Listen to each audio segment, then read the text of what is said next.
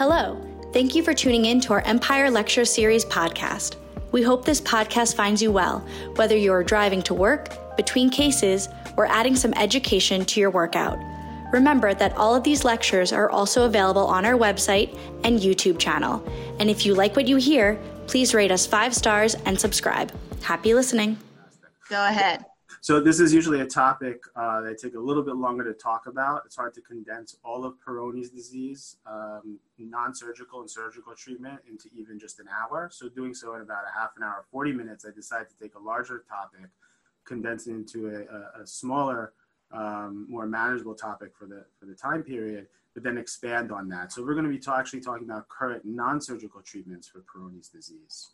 Now, if we look at Peyronie's disease in general, it's a very common problem which affects millions of men of all ages. It affects one's self-image, their confidence, and ultimately their quality of life. And a lot of the time, many men will suffer in silence without even seeing a qualified specialist. Sometimes they will present early on in the disease, but oftentimes we'll find men who go 6, 12, even 24 months before presenting to the clinician, either a primary care doctor or the urologist, for evaluation and treatment. And this becomes really concerning, not only for men, but also for the partners. It really results in a depression and anxiety, which I'll show you in a few slides, lower level of physical and emotional intimacy. It can result in a lower level of satisfaction within a relationship and can even affect interpersonal relationships. As an outline today, we're going to talk about the background of Peyronie's disease, what we should do in terms of an initial evaluation, workup, and then non-surgical treatments. As an overview, Peyronie's disease is a fibrotic disorder of the tunica albuginea. It's clinically defined by the presence of a palpable inelastic plaque. It usually presents as an abnormal curvature or an indentation of the penis, but may present with pain or even erectile dysfunction. It results from increased collagen type 3 deposition and decreased elastin, resulting from repetitive microvascular trauma, which is thought to occur in men who have a genetic predisposition for this. It usually occurs in the 6th and 7th decades of life, but about 5% of men under 40 years old may have Peyronie's disease. So Peyronie's disease was first named after the French surgeon François Gigot de la Peyronie all the way back in 1743. The estimated prevalence of Peyronie's disease is anywhere between 0.5 to 13%, but probably more common in the US, it's probably somewhere between 6 to 9%. It's associated with Dupuytren's contracture. Dupuytren's is present in about 21% of men who present with Peyronie's disease. It's associated with diabetes, Paget's disease, and also a history of radical prostatectomy, which I'll also show you in a couple slides. It is divided into 2 different phases. There's the active or acute phase and the chronic phase with a pretty unpredictable clinical course. The active or acute phase is usually where things are changing. So there's going to be a change in curvature. There could be pain. There could be a change in erectile function. And it's usually once you have 6 to 12 months of curvature stability and usually pain-free where patients enter the chronic phase. Peyronie's disease is thought to occur from a trauma. It's also thought to occur in genetically predisposed men. The trauma then results in tunica delamination, microvascular injury, fibrin trapping, and an inflammatory cascade, which results in increase in TGF-beta, cytokine overexpression, reactive oxygen generation, which then causes cellular proliferation, extracellular matrix changes, and an end result being the Peyronie's plaque, which we've all felt. If you look at overall prevalence, it does change based on region. So if you look at the US, prevalence is somewhere between 6 to 9%. In Italy, somewhere around 7%. And then if you look at Germany and Brazil, it's much less. And if you look at the Chinese population, it's very rare in their population. If you look at the natural history of Peyronie's disease, so what do I mean by that? You have a man that presents in the active phase, and you offer no intervention or treatment. About 12 to 13% of men will actually get better over time in the active phase. About 40 to 45% of men will actually stay stable, and about 40 to 45%, so the remaining of the patients will actually get worse. So rough estimate, you have a 50-50 chance of either getting better, staying stable, versus getting worse. If you look at men after radical prostatectomy, Dr. Mulhall was actually one of the first to show us that the incidence of Peyronie's disease is actually higher in men after radical prostatectomy. It's anywhere between 16 to 18% of men. And men may present with a curvature, which is most common, but also 2/3 of men can present with a palpable plaque. Interestingly, there's no association between grade or stage of prostate cancer and the development of Peyronie's disease. Nerve sparing versus non-nerve sparing doesn't seem to make a difference. And intraoperative variations also don't seem to change the incidence of post-radical prostatectomy Peyronie's disease. It is associated with white men who are younger than 60 years old. So why do we care? Well, obviously we care, one, because Peyronie's disease can cause a functional abnormality, but as importantly, it also has a significant psychologic aspect on our patients. Now, 81% of men will present with some emotional difficulties, and as many as half of men, 50% of men, will not only have relationship issues, but actually present with clinical depression as a result of the Peyronie's disease. So when we're seeing these patients and evaluating these men, it's important not only to kind of address the physical aspect, but somewhat the psychological and emotional aspect of this disease as well. Overall, when you assess a man that's presenting with Peyronie's disease, you really want to understand the onset. Did this start 2 weeks ago or did this start 2 years ago? Was there a trauma or inciting event that happened? And you want to get a good assessment of their curvature, their direction of curvature, and their degree of curvature. Now, there's poor correlation between a patient-reported curvature and the actual curvature that you might see on a picture or in an in-office assessment, but it's important to get the patient's perspective of what they think their curvature is. You also want to know, importantly, what their erectile function is currently, and if there's any penile instability or hinge effect with their erections. You want to ask them about pain. You want to ask them about how stable their curvature has been. And you also want to know what kind of medications or prior treatment they've had so you don't repeat things. And probably as important, if not more important, as all these other factors, is you really want to understand how bothered they are by this, by their Peyronie's disease. If they're able to have sexual activity with minimal problems and they're minimally bothered by their current curvature and they're just there to get a little bit more information, that's going to be a much different conversation than a man who's presenting with severe distress, inability to be sexually active with his partner, and a severe curvature. So what are some factors? We talked about some factors that are going to dictate treatment. So disease stability is going to be important. If they're in the active phase, you might consider observing them. You might consider some medications if they have pain, like non-inflammatory NSAIDs, or even PDE5 inhibitors and antioxidants that we'll talk about in a little bit. If they're more bothered and you're thinking about an interventional treatment like intralesional injections or surgery, then you really want to do a curvature assessment. And you could do that by a number of ways. You can have the patient bring photos in. You can assess them using a vacuum erection device. But most importantly, most accurately, is going to be with an in-office assessment with intracavernous injection and then using a goniometer to measure the curvature. At the same time, it's really important to assess the erectile function.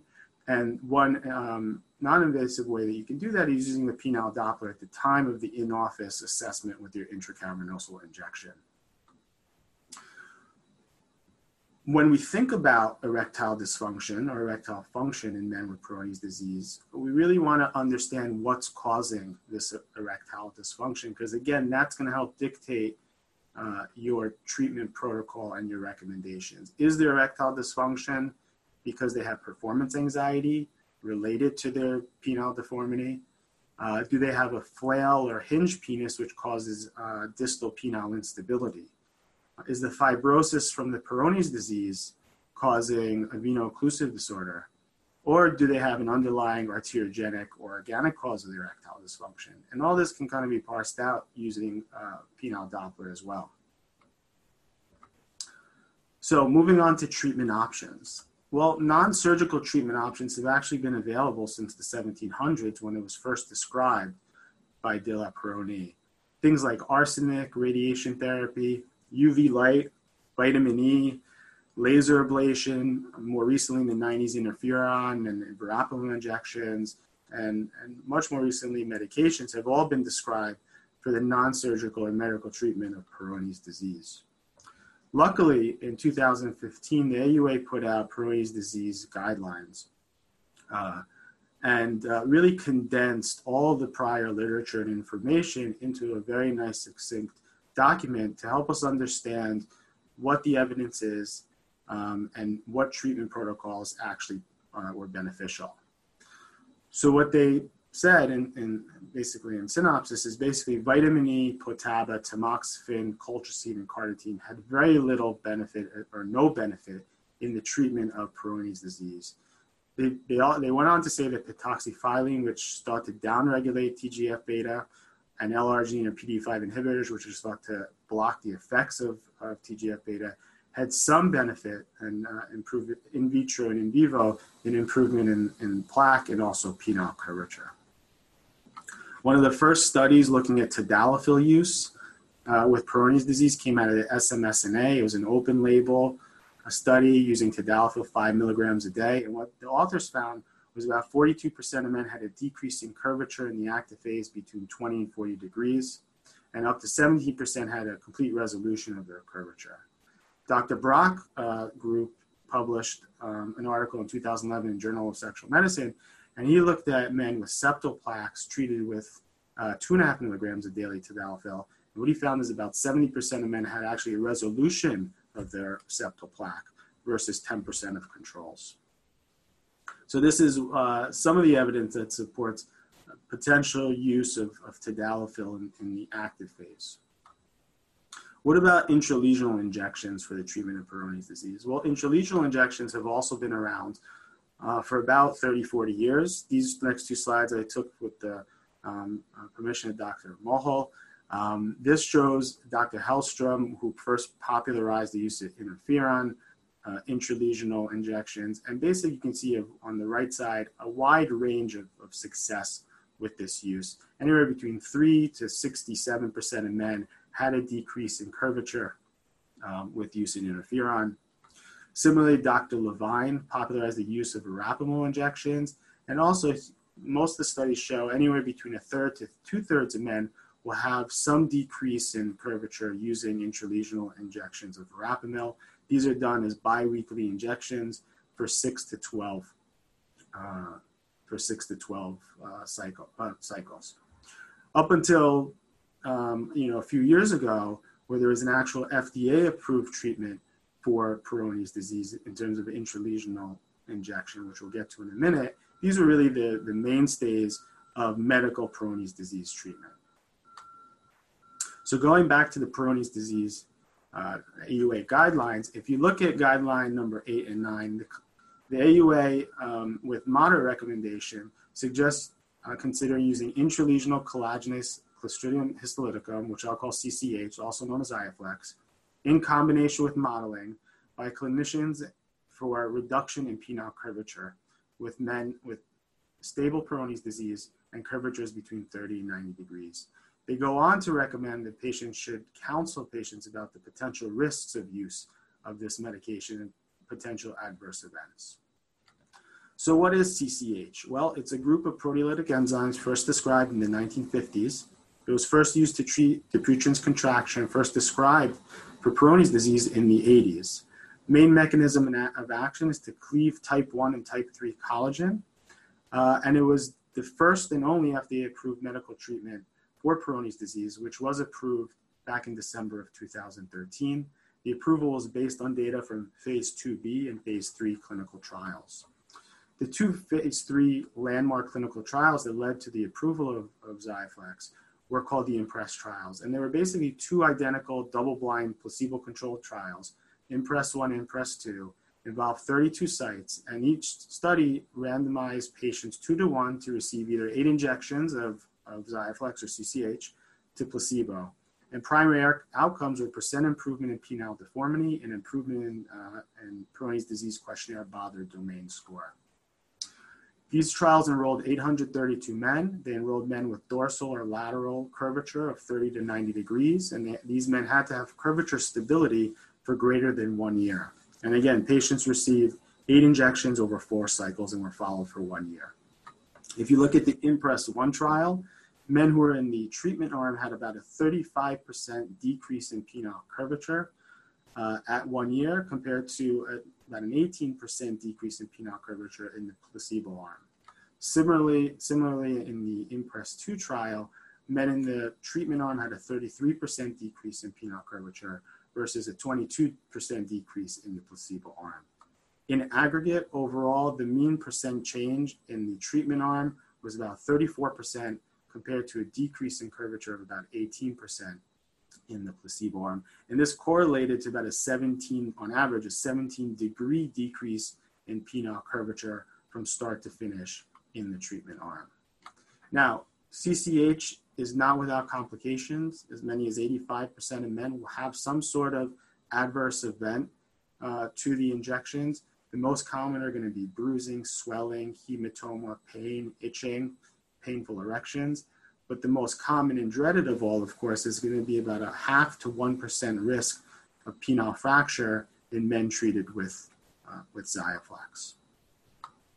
So if we look at the FDA-approved regimen, each cycle involves 2 injections of Xiaflex, separated by 1 to 3 days, and a subsequent practitioner in-office manual modeling 1 to 3 days following the second of the 2 injections. And then the recommendation is to repeat these cycles up to 4 times in 6-week intervals. So in total, we're talking about 12 visits over an 18-week or 14-month period. So what's the downside? Well, I think the downside to the current regimen is a significant time commitment on the patient and the practitioner. This translates to increased cost in healthcare system, to the patient and the healthcare system. There's a high adverse event rate with each injection and treatment, and there's incomplete applicability. So we're only using these in men with 30 to 90 degree curvature. We can't use these in men with acute phase. And what about men with ventral curvature? So many of us look to, in the post-FDA approved era, for novel applications to expand the applicability of CCH and also decrease the time commitment. So novel applications have looked at decreasing the number of visits needed for treatment, increasing the applicability, and improving the clinical outcomes. Dr. Trost's group was one of the first to look at his cohort of patients in the post-FDA approved era.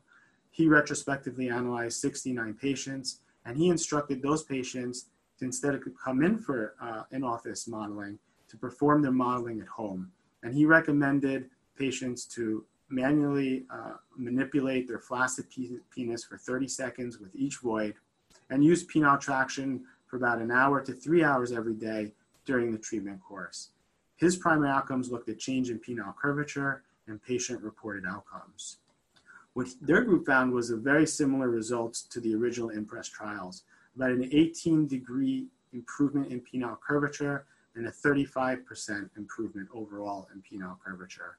What they also found was just as important was that with each subsequent cycle or intervention, patients reported a meaningful improvement in penile curvature and sexual performance. So these authors concluded that not only at-home modeling was safe and effective to the adjunct, but it did not negatively impact success rates. Dr. Bennett was also one of the first to report on his series in the post-FDA approved era.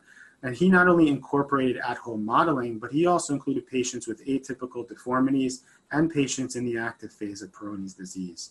He also found an overall mean decrease in penile curvature by about 15 degrees or 32%. But in his cohort, he had about a quarter of patients in the active phase who had a mean decrease in penile curvature by 20 degrees. And they concluded that at-home modeling was safe and effective, but also questioned the use of CCH as a disease modifier for Peyronie's disease in the active phase. Now, Dr. Hellstrom's group took this one step forward, and they actually questioned the utility of the 4th cycle. And what you can see here is that there's a significant decrease or improvement in penile curvature after the first 3 cycles. But for what you can see here is with the 4th cycle out to the final assessment, there was actually no change in penile curvature. So they argued that CCH was just as effective in 3 cycles as it would be in 4 cycles. So now at this point, we've taken out the 3rd office visit, and we've taken out potentially the 4th cycle. So we decreased to 2 office visits over 3 cycles with a very similar improvement in penile curvature. Now, if you look over to some data in Europe, they took a completely different perspective, and they tried to develop a new modified shortened protocol for Peyronie's disease. And what Dr. Ralph's group tried to do is, instead of having 2 injections per cycle, they condensed that down into 1 injection per cycle. And instead of having 6-week intervals between cycles, they decreased that to 4-week intervals. So instead of having potentially 12 to 14 visits over 18 to 24 weeks, they condensed their protocol down to 4 visits over 12 weeks. And not surprisingly, they found very similar results, with a mean decrease in overall curvature of roughly 17 degrees, correlating to about a 31% improvement in penile curvature. They also subdivided based on severity of curvature and showed that no matter how minimal or severe the curvature is, there are similar improvements over the treatment course. So lastly, I want to just talk about acute phase disease. Dr. Hellstrom's group looked to address the question of whether this could be a disease modifier. And so he subdivided his group into patients who are in the active phase or the acute phase versus the stable phase. And what he found was that basically very similar results between the 2 groups, about a 16-degree improvement to 17-degree improvement in penile curvature using CCH, whether men are in their active phase or stable phase, arguing that you really don't have to wait for men to become stable to intervene with an intralesional injection. He also showed similar results between the 2 groups, no matter which cycle they were in. So last thing that I didn't address is, what about atypical curvatures or ventral plaques or curvatures? Well, CCH has been actively studied in the treatment of urethral stricture disease. The reason I say this is one of the concerns with using CCH for a ventral plaque was potentially higher risk of penile fracture or even potential risk of urethral injury or stricture formation. One of the first reports of using XIAFLEX in a ventral plaque was presented at the SMSNA in 2015, where 2 patients were treated with CCH, and both patients had a significant improvement in penile curvature with no long-term side effects. More recently, in 2019, again, Dr. Trost's group published on his series, and they actually had 11% of men with ventral curvatures. And interestingly enough, if you look all the way to the right, men treated with CCH who had ventral curvatures had a significantly higher improvement in penile curvature when compared to men with lateral or dorsal curvatures. Men with ventral curvatures actually improved by, on average, 50% compared to men with lateral curvatures who improved by about 38%, and dorsal curvatures who had the worst improvement of about 25%. When delving a little bit deeper, men with ventral plaques actually were more likely to have a greater than 50% improvement, seen here by the dark blue bars. They were more likely to have a greater than 75% improvement and a greater than 90% improvement compared to men with lateral plaques or dorsal plaques. So, in summary, CCH, although not the holy grail of Peyronie's disease treatment by any stretch of the imagination, is the only FDA-approved non-surgical treatment for Peyronie's disease. The current protocol regimens are time and resource consuming, but there are alternative protocols which have been proven to be safe and effective as the standard protocols. An expansion of inclusion criteria may be considered proper counseling for men with active phase of disease and also with men with atypical curvatures or ventral curvatures. Now, before I end here, I do just want to briefly touch on surgery and indications for surgery and what we need to think about when we are counseling patients for surgery.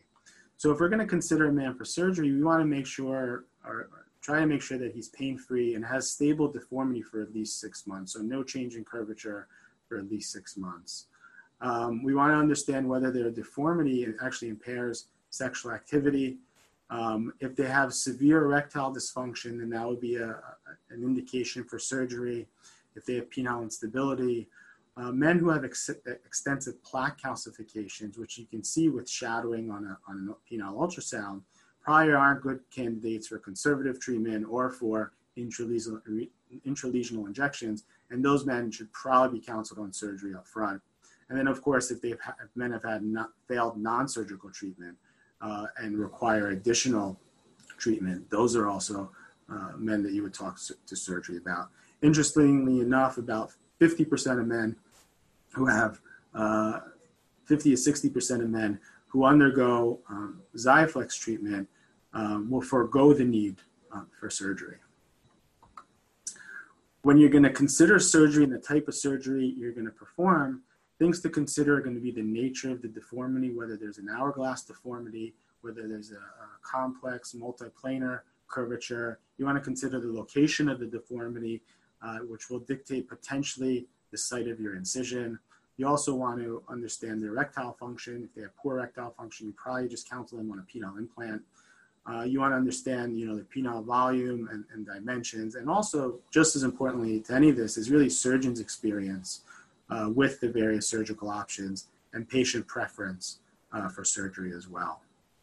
Lastly, this probably goes without saying, but surgical management goals are aimed at not only correcting penile deformity, but preserving penile volume, penile length as much as possible, and preserving erectile function.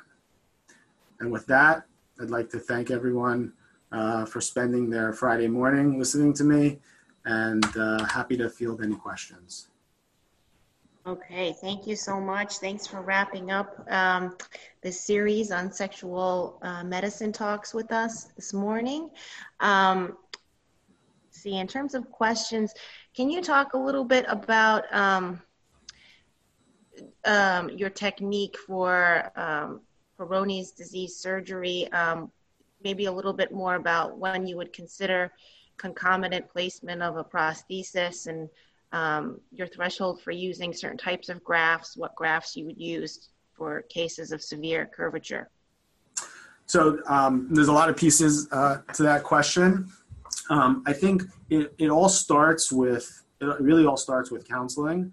Some men are really averse to having any surgical procedure done on their penis. At the same time, some men are very averse to having something injected into their penis. So I think a lot of treatment is going to be on a case-by-case basis and with an open discussion.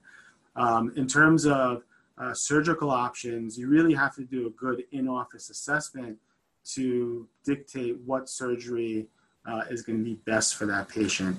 I think a man who has severe erectile dysfunction and any curvature, you really want to discuss a penile implant with them.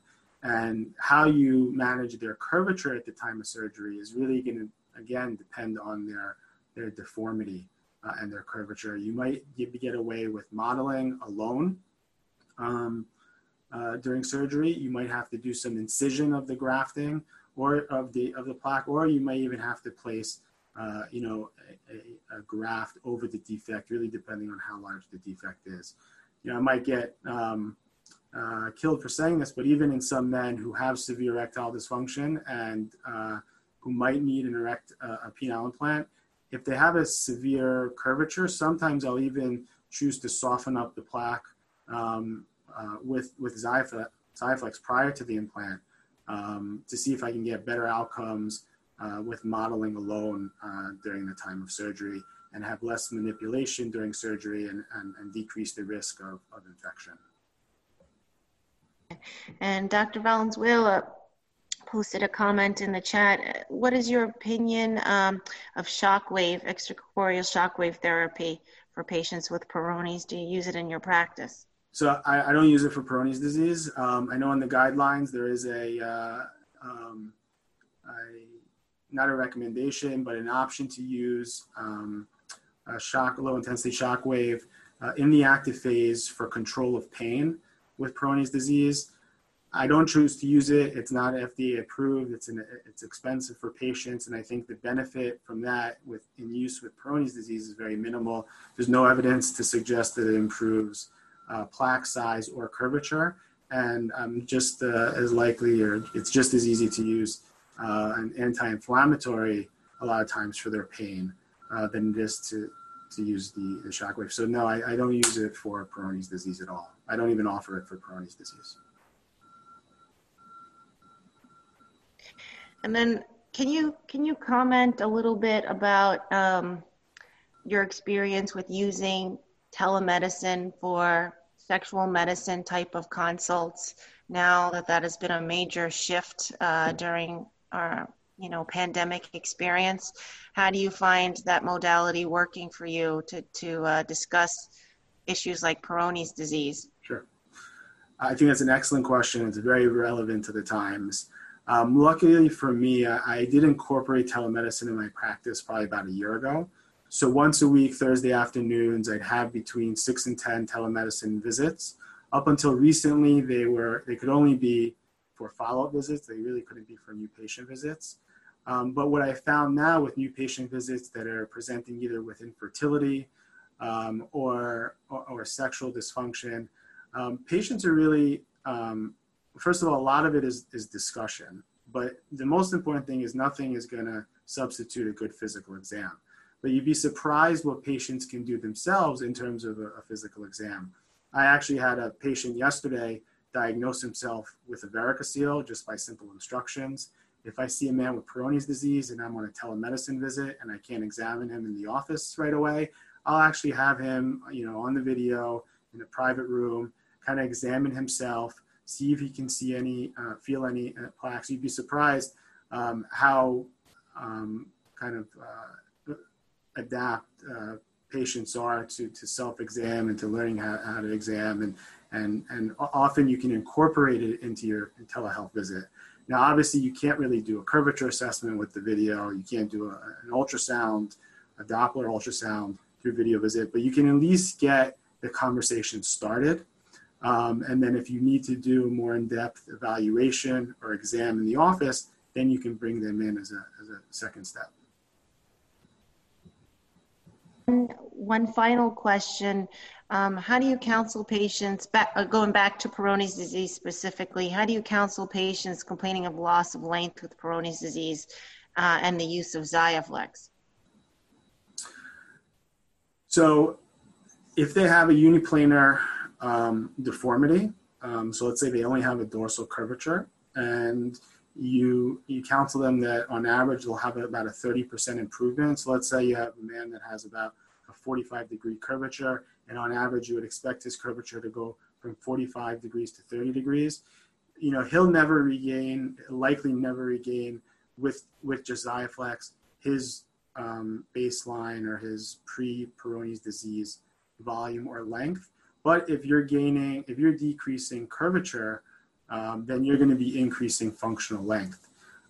So I do state that if he gets an improvement in curvature, he will have a mild improvement in penile length, but it's going to be very difficult to get to his pre-Peyronie's disease penile volume without some sort of surgical intervention. And usually in those cases, you'll need some sort of grafting if you're really trying to preserve length.